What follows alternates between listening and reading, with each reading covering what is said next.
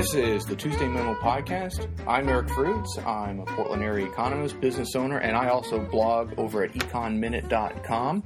And I'm also here with Ann Sanderson. And I'm Ann Sanderson, and I wear many hats, and today it is as a podcaster. A podcast hat. Do they have special hats for that? We'll get one. Okay. It might look like a jester hat, though. I was just thinking that, too. That'd be all right. It'd be kind of cute. All right. Well, we'll have special hats, and they'll say Tuesday Memo, because this is the Tuesday Memo podcast. We should have a Tuesday Memo hat. I think we could get a baseball hat. Baseball hat. Make Tuesday Memo great again. For those of you, you have to listen every week to get the jokes that we have on here. I guess so, yes. Well, what are we going to talk about? Now they have to listen. Yeah. Okay. But what are we talking about today? I got gas. You got gas tax. No. Got a gas tax. Well, actually, I don't have a gas tax. Steve Novick has a gas tax. This week, Steve Novick announced that in lieu of the street fee, which he tried to bring forward last year, he is instead going to go with a 10-cent gas tax, 10 cents a gallon. 10 cents a gallon. In the city of Portland. This tax would only be on regular gas and not diesel, and it would be only in the city of Portland. And it does have, what he's proposing does have some of the elements that we were asking for last year. It is going to go on the ballot because it has to. It will have a sunset clause of after 4 years. I did not know that. Yes. He says that it will be revoted on by the people. Wow. Now, I haven't seen it written yet, so this is all just what he's saying, but that was one of the things that we had asked for last year. That was a pinky promise. Yes. Some of the things that it doesn't include is it doesn't affect everyone who uses the roads equally, because his argument when he proposed the transportation user fee last year, or a year and a half ago now, isn't it? That when he did that first one, it was that everyone who lives in the city uses the roads in some manner, whether you're using public transportation or riding a bike or walking or driving. And the gas tax is only for people who have cars that are driving cars, and it will hit everyone unequally because those people who have higher efficient cars or drive less will be paying less. And so I don't know. What do you think, Eric? Well, there's a bunch of things. One is I don't like any new tax, period, but that's just because of who I am. But if you take that away, what he has here, a gas tax, is probably the best of the bunch in terms of, is it technologically feasible? Is it politically feasible? I think it is politically feasible because you put it to a vote, and if voters vote for it, then they're going to go for it. It's technologically... That's not actually true, a.k.a. the art tax. Well, the arts tax. Well, that's because, unfortunately, people didn't know what they were voting for. It has become clearer and clearer. Or they did know what they were voting for, and they knew that it would be easy to dodge, and so it didn't matter what they voted for. I'm going to say it was the first. I think people thought arts, and I said that with quotes, air quotes, but that they thought that it was for the arts and didn't really understand. Some people thought it was a one-time tax. Yeah, well, keep dreaming. Yeah. So the other thing, too, about the gas tax is it is tied, loosely tied to driving, to usage. And the money is supposed to be earmarked for roads, although some states have had a history of finding creative ways of calling things road improvements that may not necessarily be road improvements. Well, when Steve Novick was speaking to Southeast Uplift earlier this week, he had a project list that he brought, and it wasn't, he said, written in stone or written in asphalt, I guess, but it was projected things that they would do with this money, which, by the way, is around $53 million over the course of 4 years, which is not very much per year and not a very big dent in the backlog of paving needs for our city. But this project list that he brought was about $32 million of that total for actual paving, and the rest were for sidewalks and crosswalks and things like that. Well, that's a good start, but it should be more. Remember how we got here in the first place. It was about a road paving backlog. That when Charlie Hales ran for office as mayor, he promised that he was going to pave our roads that have been falling farther and further behind. And for those of you who've been around long enough have heard Novick talk about the roads are like teeth, and You're chuckling, but and that if you don't get to them now and fix them, then it's going to be more and more expensive to fix them. So it's always funny to me when he, on the one hand, says how important it is to fix the roads, and then they say, oh, gee, we don't have enough money to fix roads. The other thing, too, that kind of strikes me about this is the 10 cents. 10 cents is pretty steep. Right now, it may not seem so steep because gas prices are coming down, but who knows what will happen in 2 years when they come back up. Who knows what will happen when Oregon's low-carbon fuel standard comes in and adds on at least another 20 cents a gallon. So within the next 2 years, we're looking at about a 30-cent per gallon increase in the price of fuel. That's a pretty steep increase. Novick should have done something lower and then done projects that he could prove came in on time, under budget, and he could say, look what I've done with this money, now you can trust me, give me more. Well, I think that in the course of 4 years, if the backlog does get worse and worse incrementally over time, I think he needs to make a bigger stab at it. I would have liked to have seen more earmarking from current budgets. They're spending money here and there on everything else. We talk about that every single week.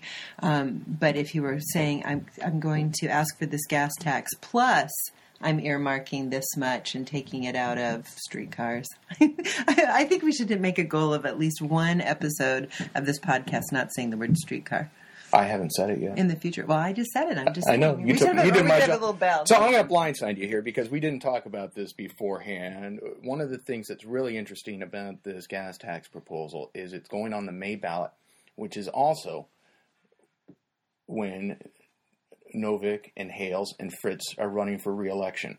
Yes. And so the question is that, do you think there's some politics in here? Does he think that this is a move that will get more people voting for him? Because one of his big complaints all along, and Charlie Hales has said the same thing all along, is that people hate the gas tax. If you look at poll after poll, gas taxes seem to be very unpopular. So why would Steve Novick simultaneously run for re-election while he will have to be campaigning for this gas tax?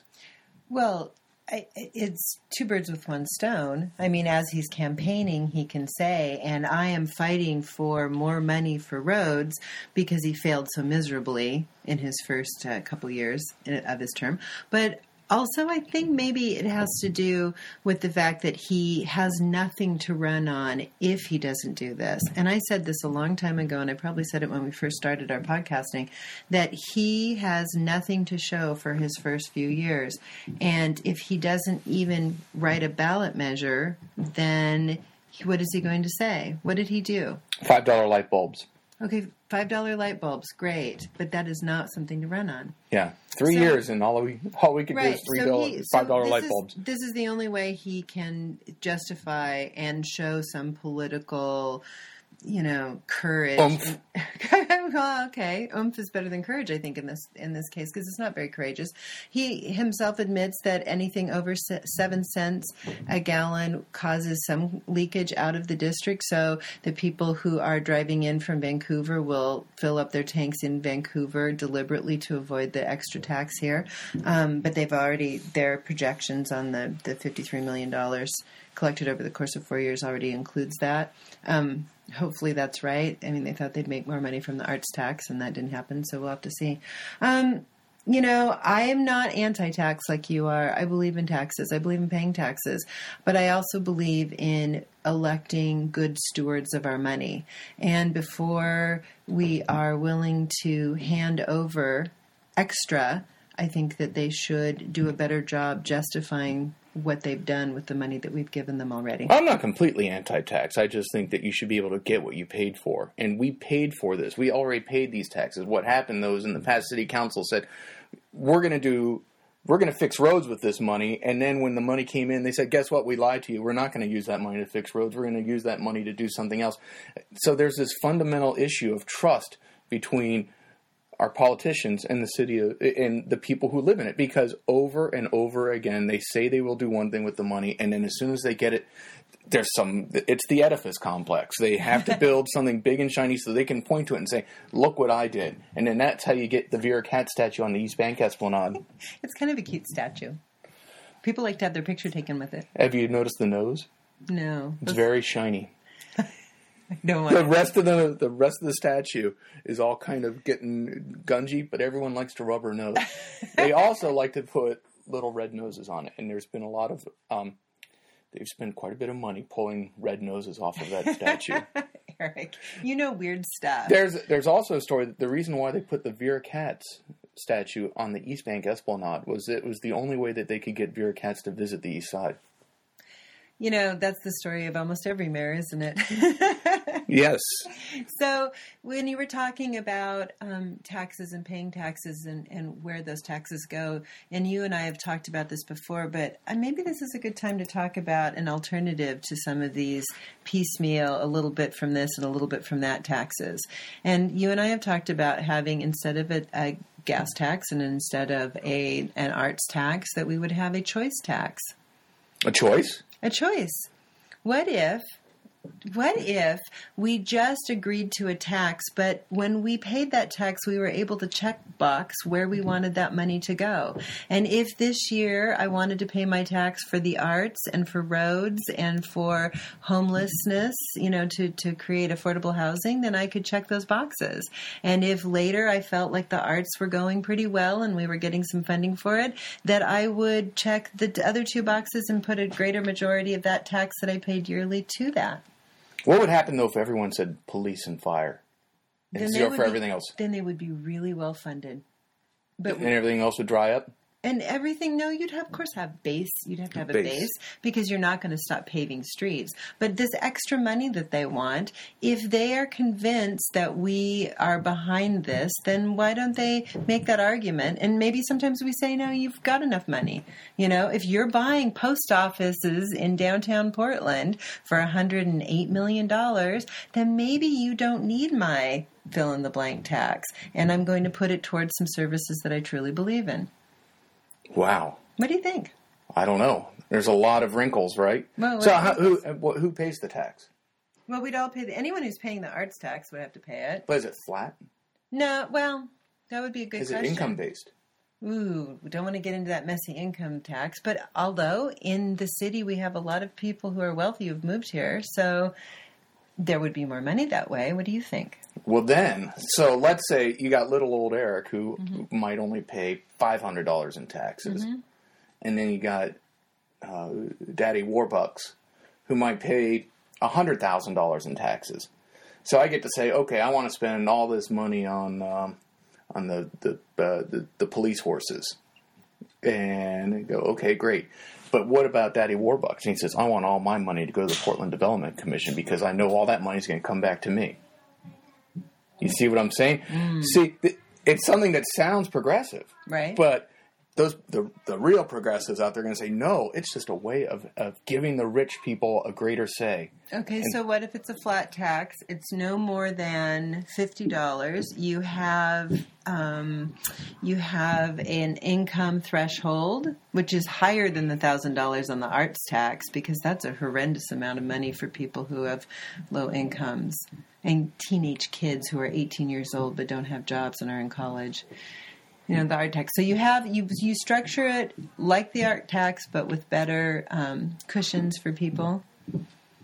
But it is enough to earmark towards things to feel some control over it, to feel like you're really making a difference with your tax. Could you make a difference? That's the question. You make a difference with arts now. I mean, how much would we need to raise? I don't know. There's a big project list. I mean, if you're going to include the roads in it, I suppose it's the extras. It's not the basics. It's the extras. So with the arts tax, we had $35 per person for every person in the city of Portland, and that was supposed to raise $12 million a year. $12 million a year, right? Which doesn't sound like much. But the gas tax is only going to raise $14 million a year. This is something to think about. We should probably explore this. Would love it if you wanted to write in to us. Oh, write in? Do we take letters? No, emails. Well, Tuesday Memo has an email address, doesn't it? Yes, it does. It's desk@tuesdaymemo.com. DESK. DESK. At Tuesday Memo. No dashes, no hyphens. No dashes, no hyphens, all one word. TuesdayMemo.com. Yeah. Tell us what you think. That way we'll know if anyone's listening. Yeah, I know your mom's listening. My mom's listening. Hi, Mom. Yeah, hi, Mom. There we go. While we're on taxes, believe it or not, there is one thing in Oregon that right now is not taxed. What's that? Any guesses? It was a big week in Oregon. It was a big week in Oregon. In Oregon, right now, until January 1st, marijuana sales, recreational marijuana sales, are not subject to any tax whatsoever. But they're being sold. They're being sold. I just saw $11 million in sales in the first week. In the first week? In the first week. I think that's probably underreported. Those places were doing gangbusters. And that might be bigger than Hotel Transylvania. And it was kind of like a movie opening, though, and there were long lines. Some of the places, despite the admonitions against it by City Council, did open at midnight. Oh, they did? I didn't see that. Yes, there were several that did. And there were also a lot of parties. I was down in the Central East Side a couple of days after opening, and there was a big some kind of event, and there was a line around the block and the smell of smoke in the air. Oh, gee whiz. And car trip games became things like, how many words for marijuana can you think of? Oh, my gosh. But it was like that. One of the questions I've been thinking about this week is, who's going to admit to smoking it now? I mean, lots of people smoked it before and didn't say, and politicians have been known to get caught. But do you think anyone on City Council will actually admit to purchase and smoking in some form, taking in some form, marijuana? Well, there's at least one city commissioner who looks like he's high most of the time, and I won't say who that is. Don't go there, but it is a question that now that it is legal, will it become acceptable, or will there still be this double standard? I mean, well, that's a really good question, because if you think of, go back, was it now a year ago? The county chair, the county chair had to quit. Well, he quit because he had an affair, but part of what came out of that affair was that the dude seemed to really like smoking weed. And he seemed to like smoking weed whether he was on the clock or off the clock.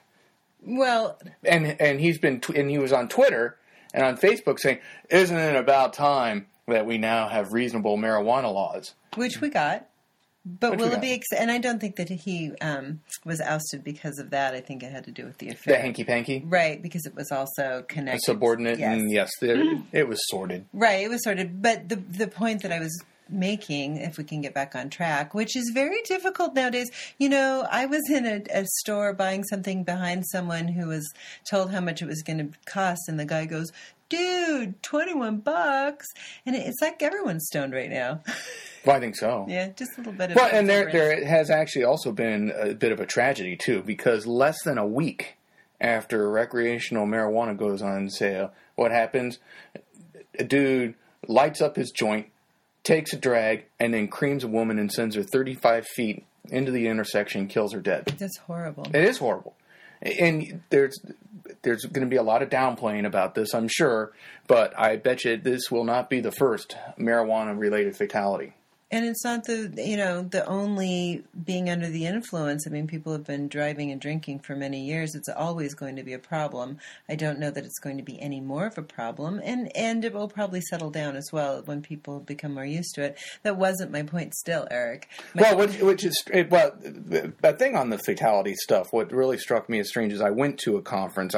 It was a real estate conference of all things, talking about the real estate aspects of the marijuana industry, and they had someone talking about the safety part of it and the driving, and they said that if you're drunk and high, it's the same level of impairment, but the difference between someone who's drunk and someone who's high is that drunk drivers are more prone to take risks, and high drivers are more prone to be overly cautious, which I thought was kind of interesting. I don't know if it's true. And it didn't make a difference in the case of the woman who was killed.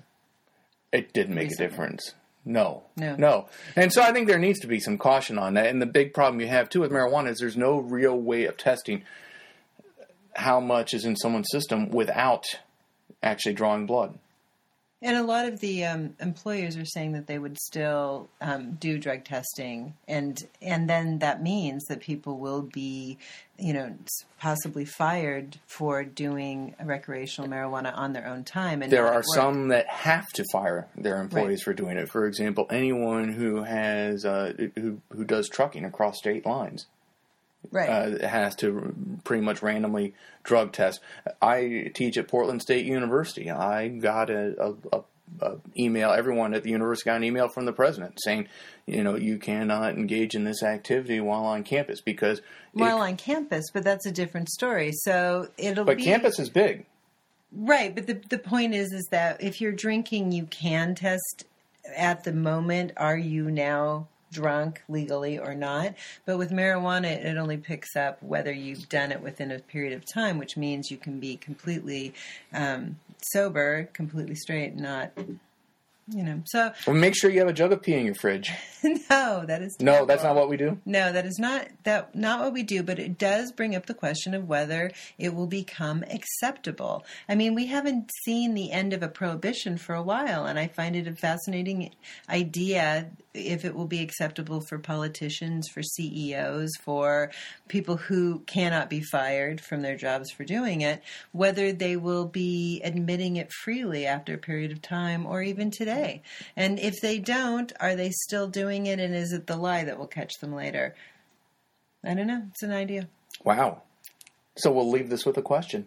It's always a question. It's always a question. It will, and it's a big question.